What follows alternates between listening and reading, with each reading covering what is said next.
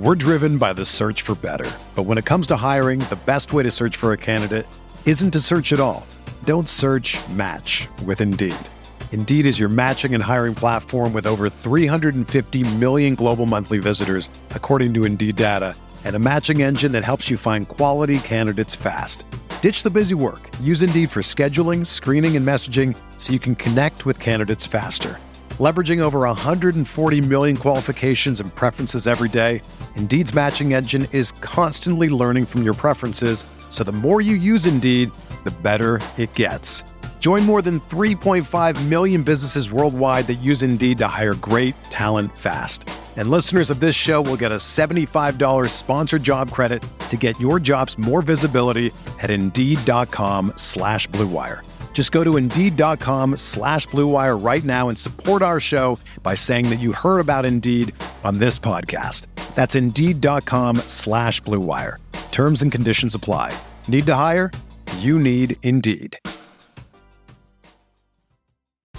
Whether you're a world-class athlete or a podcaster like me, we all understand the importance of mental and physical well-being and proper recovery for top-notch performance. That's why I'm excited that Unified Healing is sponsoring this podcast. Unified Healing is a new and super innovative global network of wellness centers powered by Energy Enhancement System, or EE System. If you haven't heard of the EE System, you'll want to listen up. This technology promotes wellness, deep relaxation, purification, and rejuvenation. At hundreds of locations across the globe, access to a center is easy and affordable. Interested in experiencing the EE System technology for yourself? Go to unifiedhealing.com/Blue Wire to learn more and find a center near you. That's UNIFYDhealing.com/Blue Wire. No material or testimonials on the Unified Healing website are intended to be viewed as medical advice or a substitute for professional medical advice, diagnosis, or treatment. Always seek the advice of your physician or other qualified healthcare provider with any questions you may have regarding a medical condition or treatment and before undertaking a new healthcare regimen, including EE System. I don't know about everyone listening, but after a long day of work, I just need to come home to a nice, refreshing tall boy to ease my stress. I actually just had 3 or 4 last night, if I'm being honest. No, not those tall boys. A refreshing tall can of Liquid Death was exactly what I needed.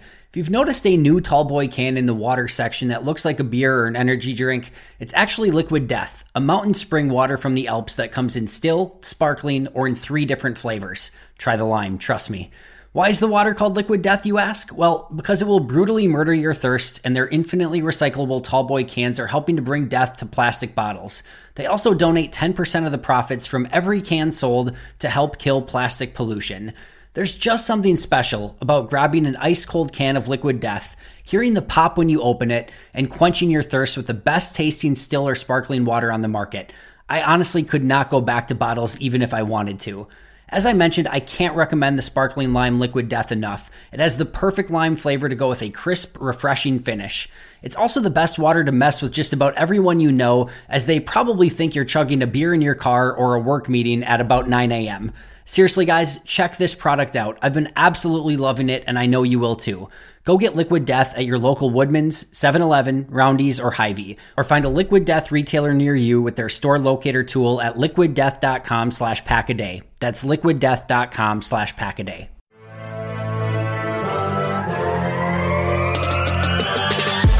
"20 minutes a day, 365 days a year. This is the Pack-A-Day Podcast.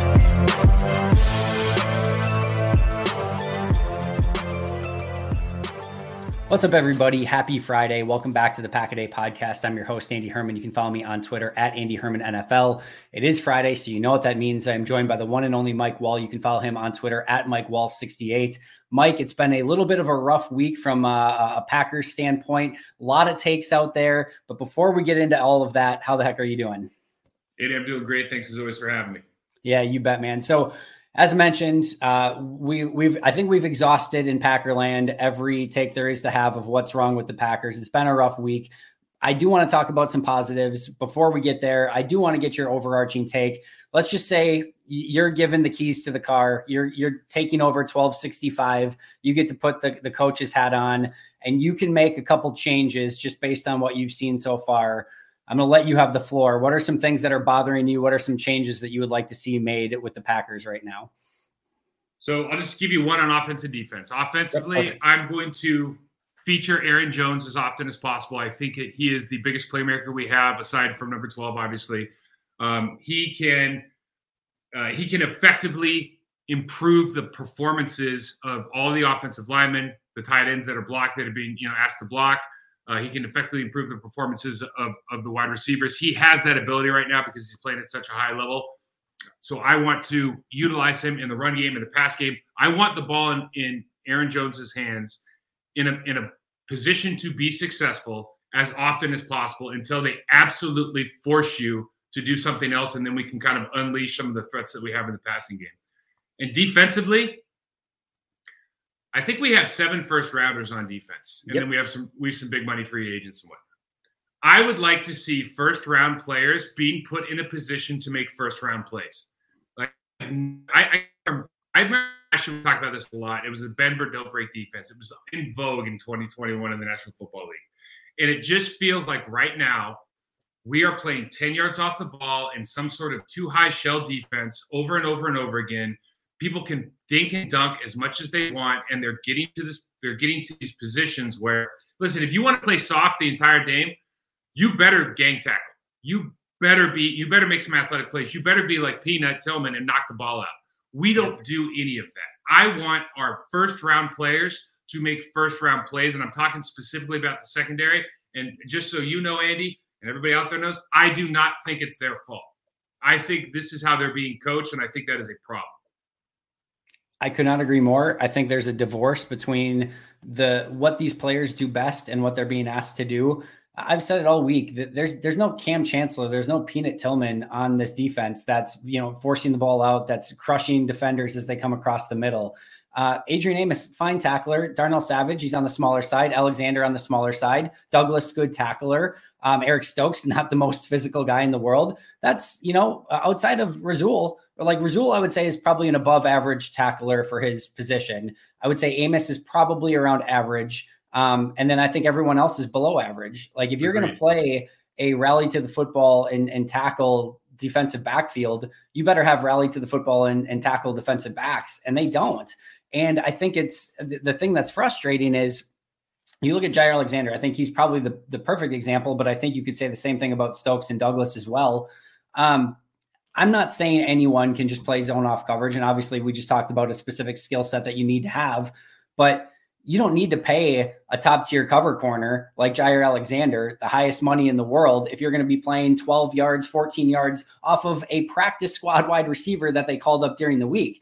You could have found, some guy off the practice squad probably to do that and come up and tackle. And you're not putting Jair Alexander in a position where his skills are actually used to the best of his ability. So I could not agree more with you. There's a divorce between what the talent does well on this team and what they're actually being asked to do. And it's unconscionable. I don't get it. It's frustrating. Yeah. We talked about this briefly off air. Last year, special teams was an issue. For multiple years, special teams was an issue. They have Bisaccia now. He's a culture changer on special teams. Yep. Now we're kind of going into this void of performance with the defense, and the defense has not been a top 5 defense for the last couple of years, but we have top 5 talent, particularly this year. If you look on paper, this is a top 5 defense. If they are not performing to the level that they should, there's really only one place you can look, right? And I'm not talking necessarily about the coaching staff, but I am talking about the culture that's in that room that is led either by players or by the coaching staff. Now, when Zadarius Smith was here, the first year he was here at least, he set the culture in that room in particular. He changed this team for the better because what he brought on the field, but also in the locker room. I don't know if they've replaced that. It doesn't look like they've replaced that. And it doesn't look to me like the coaching staff is demanding what needs to be or they're not holding accountable or allowing people to grow and develop in the manner of which is representative of a top 5 defense. We have guys that are playing really well. We talked about Rashawn Gary, Kenny Clark, Preston Smith played well in the run game at times. Devondre Campbell's not the same guy that he was last year. I don't know why that is. We've got some new kids. Quay Walker's not going to be what he's going to be in 3 years from now. But if we're looking at the defensive secondary, they are, to me, they're being muzzled. And it just doesn't make a lot of sense. It does not. And my concern is, you mentioned last year with the special teams and needing a culture change. They didn't do anything about it in season. I think everyone was driven mad by that indecision and that indifference to special teams. And then it surprised all of nobody when you get to a divisional round game against the San Francisco 49ers and special teams cost you the game. And this cannot be a situation, and I'm not necessarily calling for Joe Barry's dismissal or anything like that here, but I also don't think you can wait until the playoffs and this entire like need of a culture change or need of a shock to the system goes on. And then you're like, well, you let them go in the off season and then you bring in somebody and then you finally get that culture change. Like, they don't have the ability to wait that long. They've got to be better sooner than that. I don't know that there's anyone on the staff currently. Like, I know Jerry Gray has defensive, coordinator experience. That doesn't seem like the secondary right now can't communicate correctly. So like, that doesn't exactly give me the greatest vote of confidence in the world that hey, let's make him defensive coordinator. And I don't know of anyone else on the staff that all of a sudden could step into that position, but I don't know. I don't know where you go, but like, they can't wait until the offseason to make that change or a change and have this fester throughout the season and have it cost you again at the end of the line. And Andy, it's all it is a mindset shift. It's not like, we're not saying anybody's incompetent in the room. That's not what we're saying. Yep. What we're saying is, and I'll just give you an example from my previous life. I've been in buildings where coaches, like running backs coaches, for example, don't have the running backs meeting with the offensive line on blitz pickup. And then they go out onto the field on a Sunday and they give up 4 sacks because they're in the wrong position. And this happens, and Andy, it happens week after week. Yep. Somebody probably not affiliated with the running backs or the offensive line, offense in general, goes, maybe you guys should meet and communicate. Maybe this is something that should be added to your routine so that we can all be on the same page. It seems like the most obvious thing in the world, but sometimes the most obvious things in the world, when you're right in the middle of it, aren't that obvious. And it seems like right now that's what's happened. That's what happened last year. That's what's happening right now. And they need, I don't know, do we need a director of culture or something to kind of keep tabs on these situations so that we can be a little more forthright or a little more non-reactionary, not reactionary, but proactive in as far as nipping these things in the bud before they become a problem. Yeah. And it just, however that communication takes place, it just feels like there's too many like overall smart people in the building to not recognize that there has to be a change with how they play defense, because this isn't going to work. If you just went, and all due respect to Bailey Zappi and Daniel Jones and the weapons that they had on those two teams, but if this didn't work against those two teams defensively, what is it going to look like when it's Josh Allen? What is it going to look like when it's some of the better teams in the league? So they've got to make a change in some capacity, because this style of defense is very clearly not working and living up to the expectations we had going into the season. I'll give you something that it's kind of just sits with me as a former player.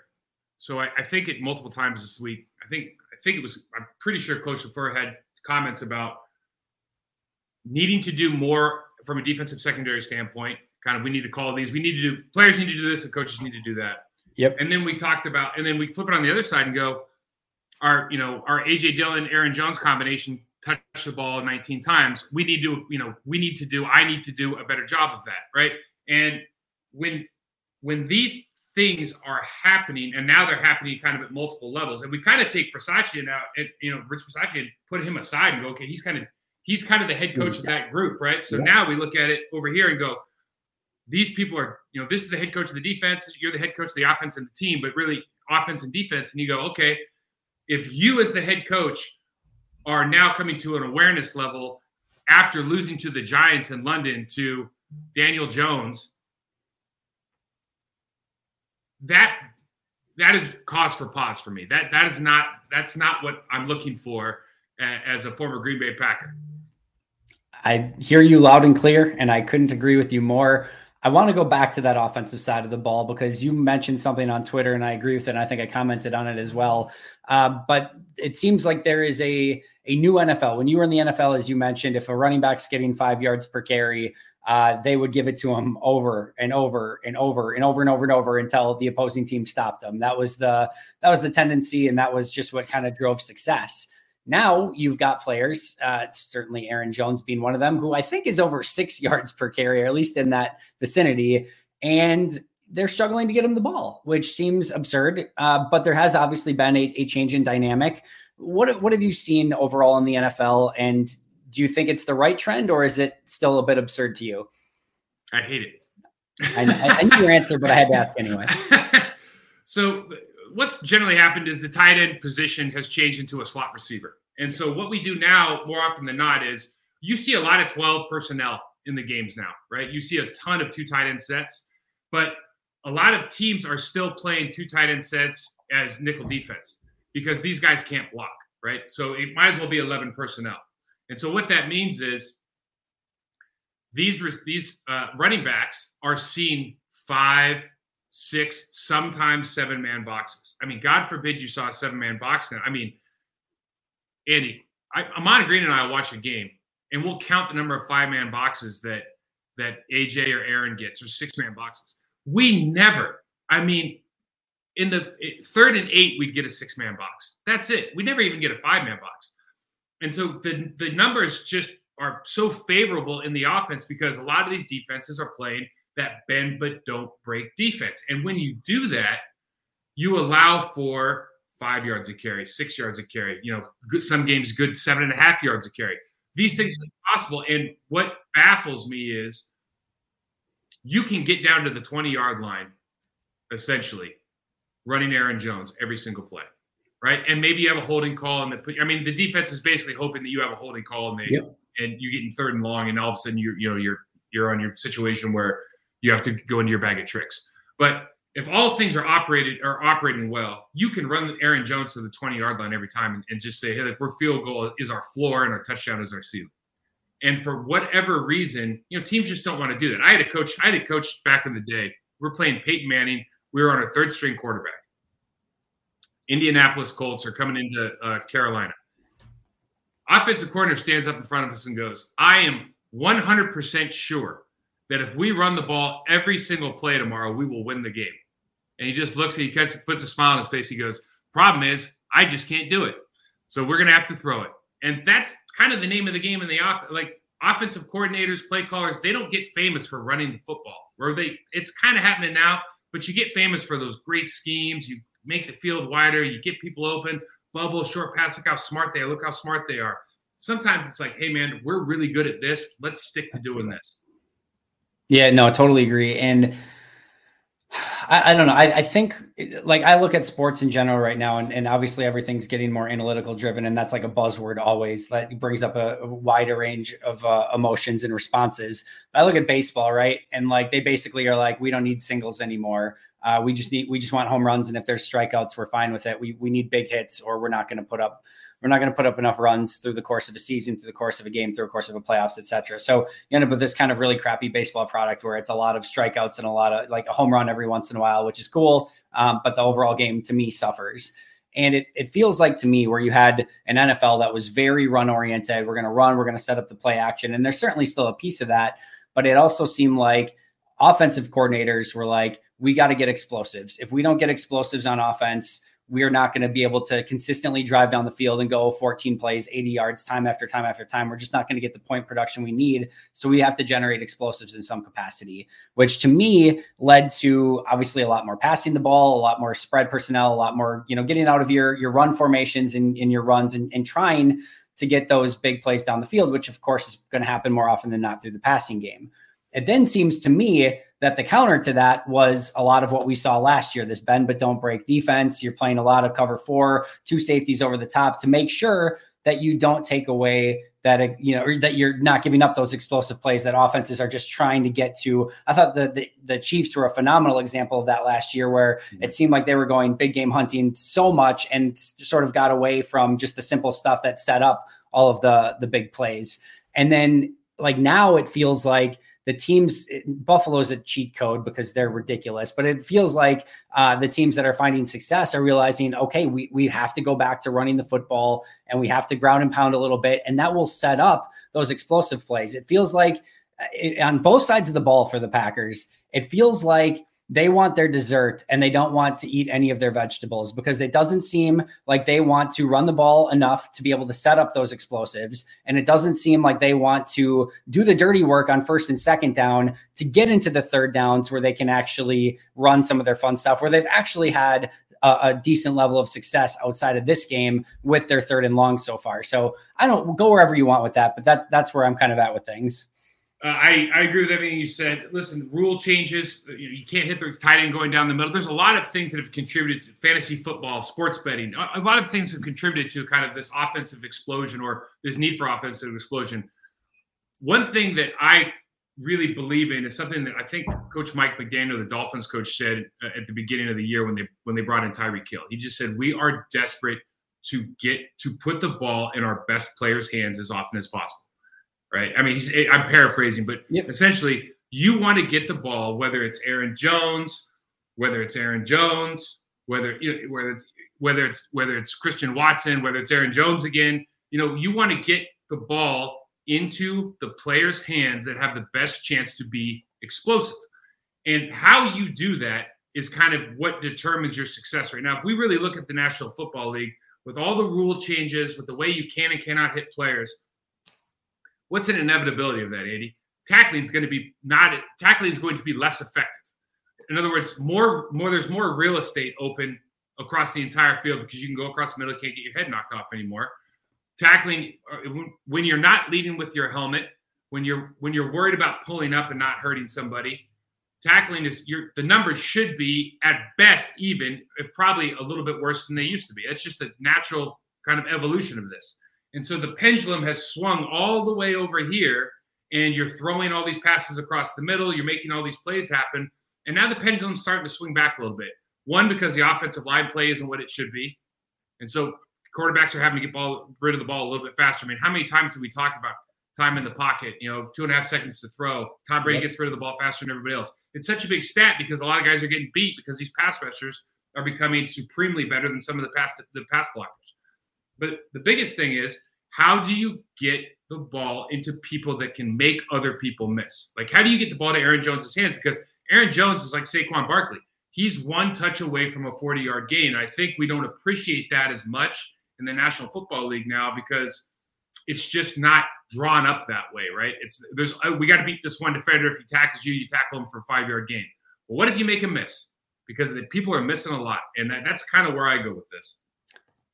I don't know about you, but I feel like, and this is a totally different direction, but like, I feel sometimes like when there's a run that goes nowhere or a negative run, there seems to be a lot more frustration than if there's an incomplete pass, or like, you're like, there's going to be incomplete passes at times. Like you sort of expect that. And I think it kind of gets,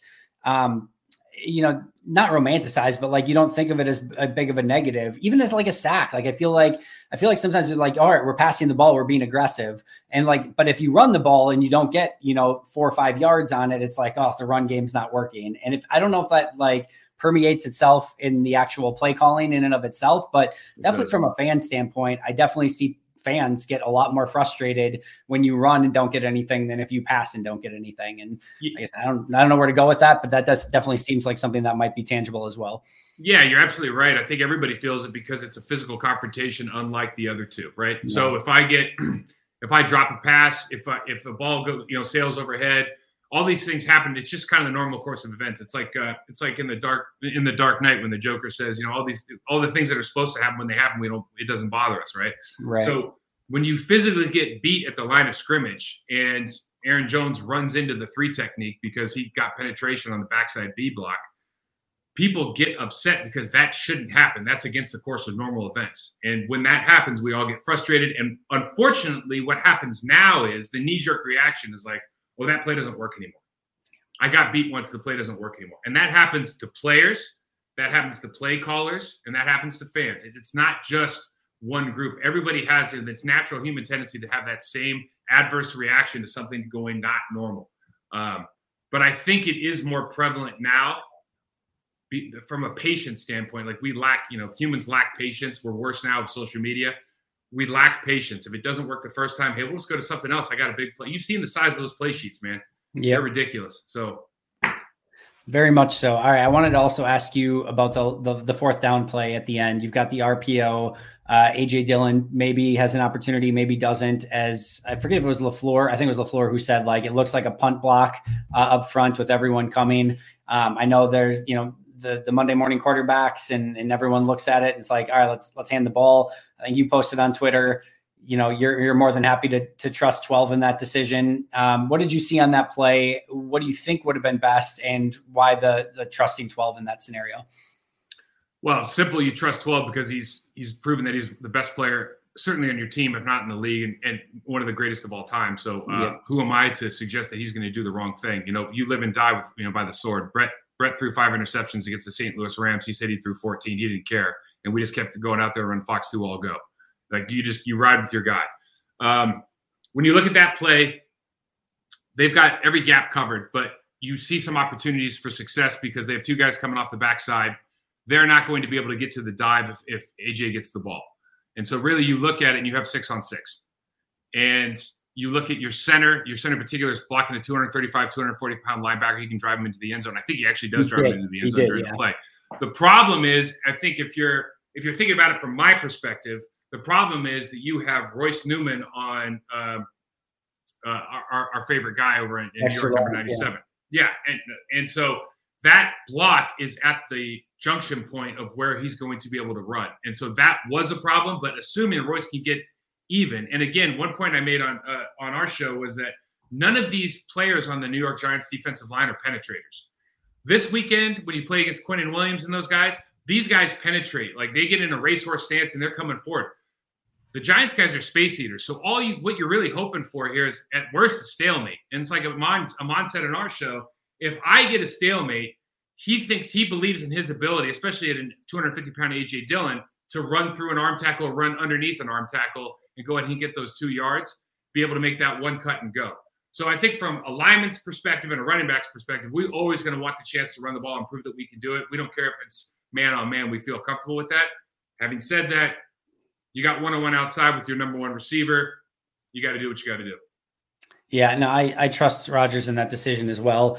You've got a one-on-one. I don't know that I love the one, like, Lazard's pretty manned up too, and I get you're giving him a chance, but like, game on the line, one-on-one Lazard with a jump ball situation, don't necessarily love that. I know on the backside, I think it was Cobb that came open on the slant, if I remember correctly. At the same time, I know he's reading the right side. So he's kind of reading and looking at the receiver. So, and then he's got 2 guys immediately coming right at him. So I don't even know that he had the opportunity to get back left, but I'm with you. I trust Rodgers in that decision-making process with the game on the line. I read it was either, I think, 1 or none. That he had either 1 or 0 tip passes in the entire season going into that final drive. And he has 2 back-to-back. And it's like, it's the NFL. What are you going to do? Sometimes crap happens. And like you said, you live or die with the sword, and Rodgers is your guy, and just didn't work out on that play. It is what it is. You brought up Royce Newman. And there's been a lot of chatter about Royce Newman, of course. I think there's always going to be one offensive lineman. I feel like that has to fall on like the sword no matter what. But it does seem like Royce is struggling a little bit right now. Dexter Lawrence, as we talked about offline, fantastic player, had a really nice game against the Packers as well. Not necessarily a fair fight when you get Lawrence one-on-one with Royce Newman. But it seemed like there were some opportunities in this game for the Packers to maybe pick up some explosives if Royce held up a little bit longer. And just your general thoughts on where he's at and if there needs to be a change made at that position. I'm not sure about you guys, but it still catches me off guard when I walk down the water aisle at the grocery store and see these new tall boys that look like beer chilling out in the middle of the bottled water section. Of course, it's not actually beer. It's Liquid Death, a new mountain spring water from the Alps that's available in still, sparkling, and 3 unique flavors. But why is it called Liquid Death, you may ask? Well, it's because Liquid Death donates 10% of their profits from every can sold to help kill plastic pollution. Even better is that the use of their aluminum tallboy cans is also helpful, as aluminum is infinitely recyclable and actually profitable for recycling facilities. Friends, bottled water has always been boring to me, but there's absolutely nothing boring about Liquid Death. I love the crisp, refreshing pop of the can when I open it, and the water simply tastes better in a can than it does out of a bottle. Add in their 3 unique flavors. Personally, I love the lime, and the overall experience is infinitely better than any other water product. Plus, it just looks so much cooler holding a tall boy labeled Liquid Death that looks like you're holding a crisp, refreshing beer. So do me a favor and go get Liquid Death at your local Woodman's, 7-Eleven, Roundy's, or Hy-Vee. Or you can find a Liquid Death retailer near you with their store locator tool at liquiddeath.com/packaday. That's liquiddeath.com/packaday. We're driven by the search for better. But when it comes to hiring, the best way to search for a candidate isn't to search at all. Don't search, match with Indeed. Indeed is your matching and hiring platform with over 350 million global monthly visitors, according to Indeed data, and a matching engine that helps you find quality candidates fast. Ditch the busy work. Use Indeed for scheduling, screening, and messaging so you can connect with candidates faster. Leveraging over 140 million qualifications and preferences every day, Indeed's matching engine is constantly learning from your preferences, so the more you use Indeed, the better it gets. Join more than 3.5 million businesses worldwide that use Indeed to hire great talent fast. And listeners of this show will get a $75 sponsored job credit to get your jobs more visibility at Indeed.com/Blue Wire. Just go to Indeed.com/Blue Wire right now and support our show by saying that you heard about Indeed on this podcast. That's Indeed.com/Blue Wire. Terms and conditions apply. Need to hire? You need Indeed. Another day is here, and you're ready for it. What to wear? Check. Breakfast, lunch, and dinner? Check. Planning for what's next and how to save for it? That's where Bank of America can help. For your financial to-dos, Bank of America has experts ready to help get you closer to your goals. Get started at one of our local financial centers or 24/7 in our mobile banking app. Find a location near you at bankofamerica.com/talktous. What would you like the power to do? Mobile banking requires downloading the app and is only available for select devices. Message and data rates may apply. Bank of America N.A., member FDIC. I think that the Giants' defensive line is kind of the worst version of an opponent that a guy like Royce Newman can face. Yep. Because when you put 97 in a 3 technique, because he's a space eater. But if you say, hey, this is a passing situation, I'm going to put you in a 3 technique, and all you have to do is bull rush the pocket because Aaron's going to, pretty much, he's pretty disciplined in his pocket movement. Now he can move around, and he can certainly make plays happen, but they're right now just trying to get pressure up the middle. Royce isn't physically strong enough to be able to withhold that person for the 2.5 seconds that it takes to get rid of the ball. I mean, and some of this is technical. He can improve. Some of this is situational and knowing maybe you need to jump set a guy here and there. But bottom line, when you get right down to it, he's going to have a 50-50 chance of getting pressure in the pocket just because he's 347 pounds and he's rushing against a guy who doesn't bench 500. Like, he's just not quite there from a strength standpoint yet. He has room to develop. They put Royce in a bad situation a number of times on the sack, for example. Like, you walk the mic down in the A gap and you have your center go out to the left where it's 3-on-3. It makes no sense. So now Royce has to step down, check the mic, and now kick back out to a 347-pound bull rusher at 3 technique. You're setting him up to fail, and you're setting a guy up to fail that's already having kind of a rough go of it. So I get kind of frustrated when I see those things because we want to make it as advantageous as possible for our right guard to be our right guard as long as possible, right? We've talked about it before. I don't know what the answer is because I'm not in the room seeing those guys practice every day. I don't know what they look like at different positions. Right. I think Jenkins is a better guard than he is a tackle. I think Jenkins is a better guard than Royce is. I wish Billy Turner was still on the team. I know you do too. And maybe Yosh can move over and play. The thing is,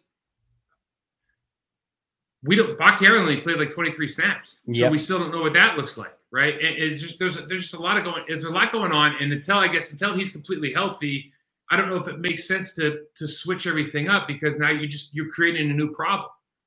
Of all the frustrations in this game, the more I marinate on it, the A-gap blitzes from the Giants in this game may have been the thing that caused me the most frustration. Because Green Bay never really did a great job of solving it throughout the course of the game, and the Giants brought it on multiple occasions and on a couple times either got a free rusher or got Dexter Lawrence manned up in one-on-one so that he could cause havoc. And they just didn't have a good enough plan for that. But B, because it just made me so much more frustrated that the defense isn't doing anything remotely like that to try to get free rushers, to try to get some of those advantageous And I know they've gotten Kenny and Rashawn matched up in some one-on-ones that they've liked. They've not done a terrible job in that regard, but man, overall, I just need to see better preparedness from the offense in that situation and just more ingenuity and creativity from the defense. Andy, the thing that was nuts about this game for me from the defensive standpoint was if you watch the Chicago game. Oh, we're going to be on the same page here. I know already. If you only watch one game that the Giants played all year, and it was the last game they played, the Chicago game. So back up another week, they go play the Dallas Cowboys and they get their brains bashed in, right? Because Dallas Cowboys have a great defensive line. They can rush the passer, and they got Daniel Jones dropping back. What do they do the next game? Run, play action with rollouts, bootlegs, waggles, whatever you want to call them, keep passes, keep Daniel Jones, make him a weapon in the running game. And, so he has a run pass option. You turn your back to the defense. Now when Daniel Jones turns around, he's running out to the right or to the left. He just has to throw a route tree play. Is he open? Great, I'll throw it. If he's not open, okay, I'll run it. Now all of a sudden you've taken away like the PhD he has to have in reading coverages because he's not dropping back. He has his back turned to the defense. It turns into literally, can I throw a crosser? Can I throw a drag? Can I throw a 7? It turns into a route tree offense that you have the option to run or pass. It's like running flood routes in high school. And they did that effectively. Now, they didn't score a lot of points, but they moved the ball effectively in Chicago for the first time. Saquon had a great game, obviously. They had some good double teams inside and got moving a little bit, but they kept pressure off Daniel Jones. All of a sudden, they look like a viable football team from an offensive standpoint. That's why Daboll is going to be the coach of the year. But from our standpoint, it's like, did you not watch the game? How could you be surprised that they were going to bootleg? Oh, well, we thought his ankle was hurt. Well, what else were they going to do? Like, literally, there's no other way for the Giants to beat the Packers unless you do exactly what you did against the Bears. The day before, so I do a scouting report the day before here on YouTube. Like I will go and watch the tape of the opposing team and then, go over like some of the keys to the game. And I said verbatim, I'm like, I've never seen a team just go run, bootleg.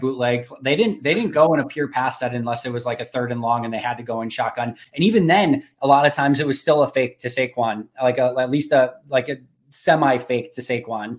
Like they didn't go away from it at all.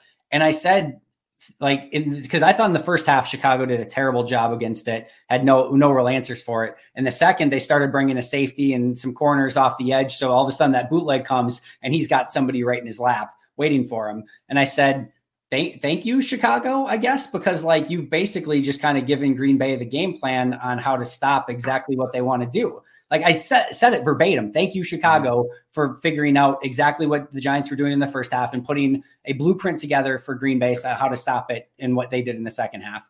And just nothing. And like that. And then for TJ Slaton in the post game, I take it back. This is the thing I'm most frustrated about. For TJ Slaton in the post game to say something to the extent of we didn't expect them to do that much bootleg, that much play action, that much rollout. It was like either A, that's a woefully underprepared, coaching staff, or B, they were prepared and they told the players, but they didn't get the message across because the players obviously weren't aware of it. So either one, not great. Not sure which one it is, but like it's just I don't even know what to go with it. We did our preview show on Thursday. Exact same conversation. Go watch. If anybody wants to know how to play against the Giants this weekend, commit 8 people to the box, commit 1 person to the quarterback at all times. This is effectively how you're going to be able to stop him because he can't throw. As soon as he turns around, he's not going to find a guy. It's going to take him a second. What you just said about TJ Slaton's comments, because they kind of went they got a little blur, but they kind of went unnoticed. Yep. This is part of the larger discussion that we had at the beginning of this show. How is this how does that fall through the cracks? Is it that we're overthinking? Like, it's not like these guys aren't preparing. Listen, the job of an NFL coach is so strenuous and difficult. Like, they are there 20 hours a day, all day, every week, every day, every week. It's inefficient, but it's a strenuous job. I'm not going to ever suggest that they're not preparing, but this kind of stuff, to either be unprepared for that and not knowing what's going to happen after watching the game, or to have not communicated that well enough. And we know that they didn't communicate it well enough, Andy, because they didn't do it, right? We don't bring DB pressure. We haven't brought DB pressure. They didn't bring DB pressure. And that's the answer to stopping that play. That's bring Savage down the line of scrimmage. It's like what again? If you're going to run a high school offense, I'm going to run a high school defense. I'm going to bring the Sam Strong safety off the side every time until you prove to me I can't. You can stop it. Yeah, I didn't want this to be like the same 30 minutes, not same, but like it's another 30 minutes of like frustrations from the week. But like there's so much to dig into and there's so much to go over that it just. Yeah, we had to do it. So I want to get a couple of quick takes from you from around the league, some other things that weren't maybe great this week. I want to start with the roughing the passer penalties because some joyous roughing the passer penalties. Obviously the Tom Brady one, and then the one on what was it, Monday Night Football, Sunday Night Football? I forget which one it was. Derek Carr one. With exactly. Jones, yeah. So I don't know what to do, but like maybe you make them reviewable, but like, man, I don't know. I don't know what you do at this point.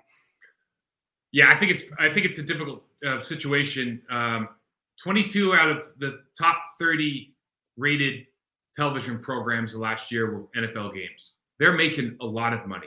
Yep. And the Tua Tagovailoa injury on primetime Thursday night football was the absolute. I mean, when hands are frozen, gets carted off. A lot of people have Prime Video, right? Everybody that was on morning talk shows. Everyone's talking about it because it was on Thursday. So it's just rolling into this weekend, right? That's a great point. That was the worst thing that could have happened to the roughing the passer penalty because regardless if they had a directive from the National Football League front office or not, every single referee saw that game and they're like, not on my watch. Yeah, I mean, because who wants to be associated with the guy who does or does not call out or is part of that in any form or fashion? Yeah. I think it's really unfortunate that they're not reviewable. And I know that takes time and everybody's worried about, can we make this a 3-hour game? I think in this situation, there's just seemed, and you go down the slippery slope of like, well, should DPI be, should OPI be, like what should and should not be reviewable? But because this is very unique to the quarterback position, which is the most important position in sports, which is the most important position from a television monetary standpoint for the National Football League, I think this should be reviewable. And then you have to go through a list of criteria, but maybe it goes to the main office. But like the Tom Brady one, really obvious that it wasn't a roughing the passer. The Chris Jones one wasn't even, like by definition, isn't even roughing the passer because he has the football. So by definition, you can't even call that. You can't even throw the flag. So the fact that they are not reviewable right now, I think is a huge issue. But again, I just don't see that there's going to be, like, guys like you and me, old heads are going to sit around and go, wow, you know what? This game has changed so much. I don't even recognize it, blah, blah, blah. And then, next thing we know, they've just got another 2 million viewers next week, and it doesn't matter. Here's the thing. Maybe I'm crazy, which is definitely a possibility. I think if they review the Tom Brady one, I don't think they overturn it. I don't think they overturn it either. I agree with you. But I don't think they overturn it. I think they should, but I don't think they overturn it because it's Tom. Listen, I'm full 100% bought into, and Tom Brady's the greatest football player of all time. I'm fully bought into the NFL's got some conspiracy theory stuff going with him. The tuck rule, you can't tackle people at the knees, like all this stuff is for him. It's all for him.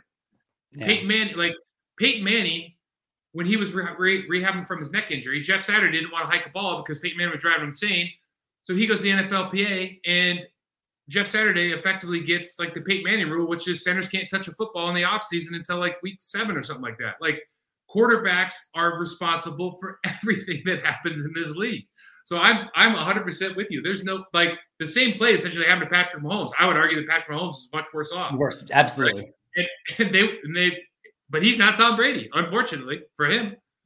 It's just, and that's the thing. Like, it has to get consistent because it's not consistent. It's not called the same by every ref, and it is what it is. All right, last one. I didn't want to get into this too much, but I feel like I got to discuss it at some point this week. I wanted your thoughts on the Davante Adams situation, more from like mentality on the football field, what's going through the emotions in that moment, and then what that scene is like as you're going back into the tunnel. What was your big takeaways from that entire situation?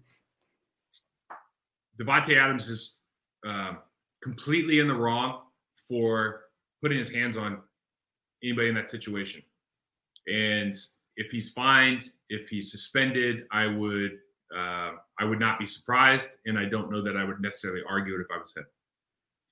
When you're a credentialed media member, which this guy was, yep, I think he's a freelance guy, but if you're a credentialed media member and you've been on an NFL field before, if you run in front of an NFL player after a loss and you get knocked over, I can't imagine that you're surprised.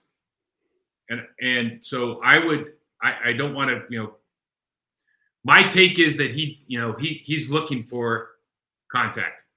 My take is that person is looking to file a lawsuit. My take is you don't jump out in front of a Davante Adams right after the game. I don't care if they won, lost, or anything. If a guy's running and you jump in front of him and you've got a metal stick in your hand, you're probably going to get knocked over. It doesn't make it right or wrong or anything. I don't care I don't care that it was a tough game. I don't care his emotions, because we might be emotional, but we're not irrational. Like, most of these guys aren't irrational. Like, we're not just going around like if he was walking into him from 4 yards away, Davante would just move.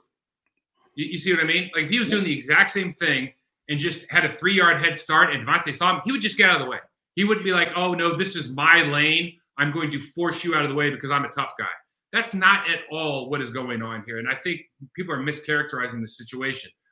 This guy jumped in front of an NFL player. Well, if he did it on purpose or not, I'm not sure. I can't say I wasn't there. I've only seen the replay 2 or 3 times.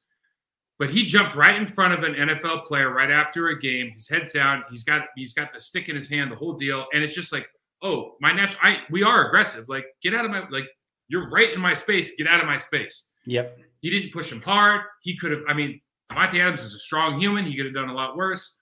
The lawsuit and everything, it just, like, I hope this guy never gets a job again in the NFL, to be honest with you. I don't think that he probably will. Yeah. I think Davante's wrong. It shouldn't happen. I'm not surprised it happened. It shouldn't happen, but I hope the guy never gets a job in the NFL again. Yeah, so let me start with Davante. I'll say that, like, there's the 2 angles, right? The first angle, the one that got played immediately, looks so much worse. And then the second angle, you kind of see it from Davante's, and there's this guy that, like, runs in, like, right in front of him from the side in, like, a split second. And I think the couple things. I think people forget, like, I don't believe that he knew that this was like a credentialed media member. Like this could have been somebody, like some crazed fan that was coming from the stands. Like, all of a sudden somebody's running at him. And, like, I think there is just like an immediate reaction of, like, this should not be happening. What is going? Get out of my space. The thing that I will say, I'm not condoning it. I do think that, like, the two-handed push, like, probably looks a little bit worse if he's just kind of like, holds him off or, like, kind of assesses the situation. I think it's a lot different. I also think if he pushes him down, if it does happen, realizes it's a credentialed media member and goes back, and I'm not, like, I get the headspace. I'm not saying, like, this is realistic, but if he goes back and is like, hey, I'm sorry, did not realize what was happening, and goes and picks it up, that probably has a little bit of a different connotation too. Go ahead. I didn't bring that point up, and that's the best point that can be made is there's and for Davante, the reason that the fine and the possible suspension is just what you said. As soon as you knock the guy down, I don't care where you at headspace wise. It's like, oh, he's carrying a boomstick, whatever that thing was. Like, oh, yep. Shoot, I made a mistake. Hey man, are you all right? Yeah. And he didn't do that, and that part of it, that doesn't make a lot of sense to me. No, I agree. Sorry. From the credentialed media member standpoint, like, obviously I've been in that position, not in the post-game tunnel or anything like that, but, like, on practice fields. So there's a couple there's when all the players come right out of practice in a tunnel like scenario. And then there's another door on the Hudson Center that players will come out. I will, every single time that I'm even near that stuff, I am like quadruple checking. If I even think that, like, the players are going to come out of the tunnel soon, I don't want to be in that space at all, because, like, A, I just don't want to get trampled, and, like, B, I just don't want to be a dick and be in the way. Like, that's just me. And then the other thing is, I can say wholeheartedly now, if I got in that situation and a player pushed me down and, like, looked over me and started talking smack or something, okay, I'm going to probably be fairly upset. But if I got in the way, if I, like, went through the tunnel or got in the way of the door that they come out of and I got run over, I am embarrassed for myself. I'm not mad that somebody pushed me down or trampled me or whatever. That's on me. That, like, I would have been the one that was embarrassed in that situation. Just that's me. I'm not saying it has to be for everyone, But that is 1,000,000% how I would have handled that situation. Is I would have been the one that was embarrassed. Yeah, and it's like, how do you work in this bit? I just don't understand how anybody can honestly work in this business and go through and just know the size, the power of these guys, what's going on in the game, the pressure, the crowd noise, all of these things are going on. How do you not know that this is a possibility if you dart in front of a person that you might get knocked over? So like for me, like I don't necessarily always think the best of people. Okay. Like yep. and we know that this is we've become this extremely litigious society, unfortunately. Like, you know, McDonald's got sued for the coffee cup deal back in the day, the hot coffee, you burned somebody's arm. Like we're a litigious society. So as an NFL player, as somebody who is in that position, we're always thinking like when we're walking around, like, okay, if we do this, what are the consequences? Because somebody will sue us, right? And unfortunately, you feel like in the NFL arena that you should be in this kind of safe place, right? And people aren't going to do that. And so I guess my whole point is with him not working in an arena or in a stadium anymore is like, if this is, I know it's a public arena, but this is kind of like, this has to be somewhat of a safe place for everybody involved. The media, the coaching staff, the referees, the players. This cannot turn into, I'm going to go down here and start, throwing around lawsuits because I got knocked on my backside. Yeah, I could go in a lot of different directions with this as well. But the last thing I'll say is I think Rob Demovsky makes a great point as well. And that, like, if media members start getting in the way of people and start doing crap like this, whatever, like, they're going to limit the access to media members. And that's like, you might say, well, like, oh, you're just speaking that from a media standpoint. No, I'm speaking it from a fan standpoint. Like, I want the media to be able to be down there and getting these, like the NFL film stuff where you're getting amazing sound on the sideline and you're getting like these incredible shots, and Evan Siegel's taking these amazing pictures of Randall Cobb dragging his toes along the sidelines. And like, I want that access. I don't want it to be limited in any way. And people making, poor decisions to run in front of players right before they're exiting the tunnel could, have an effect on that. So ideally, last thing is I would have liked everyone to just handle it better, right? Like, I wish Davante, maybe he doesn't realize it, but maybe not be quite as forceful with a push and then go and pick him up and apologize. NFL probably gives him a small fine based on that.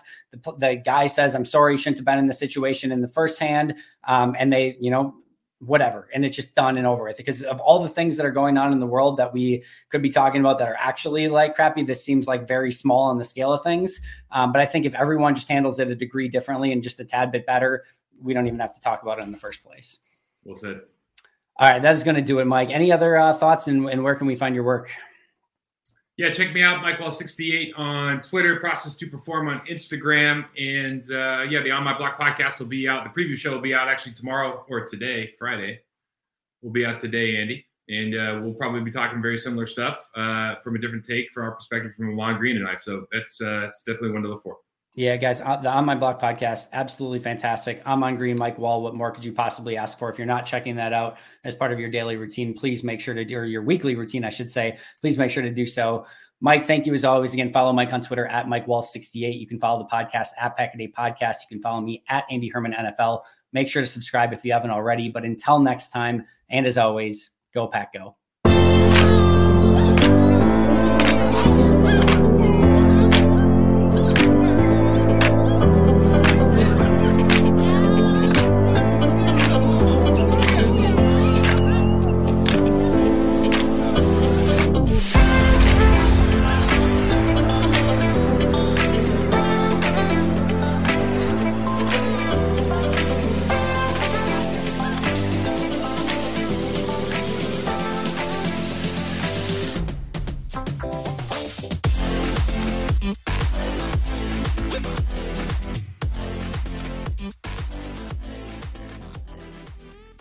Everyone is talking about magnesium. It's all you hear about. But why? What do we know about magnesium?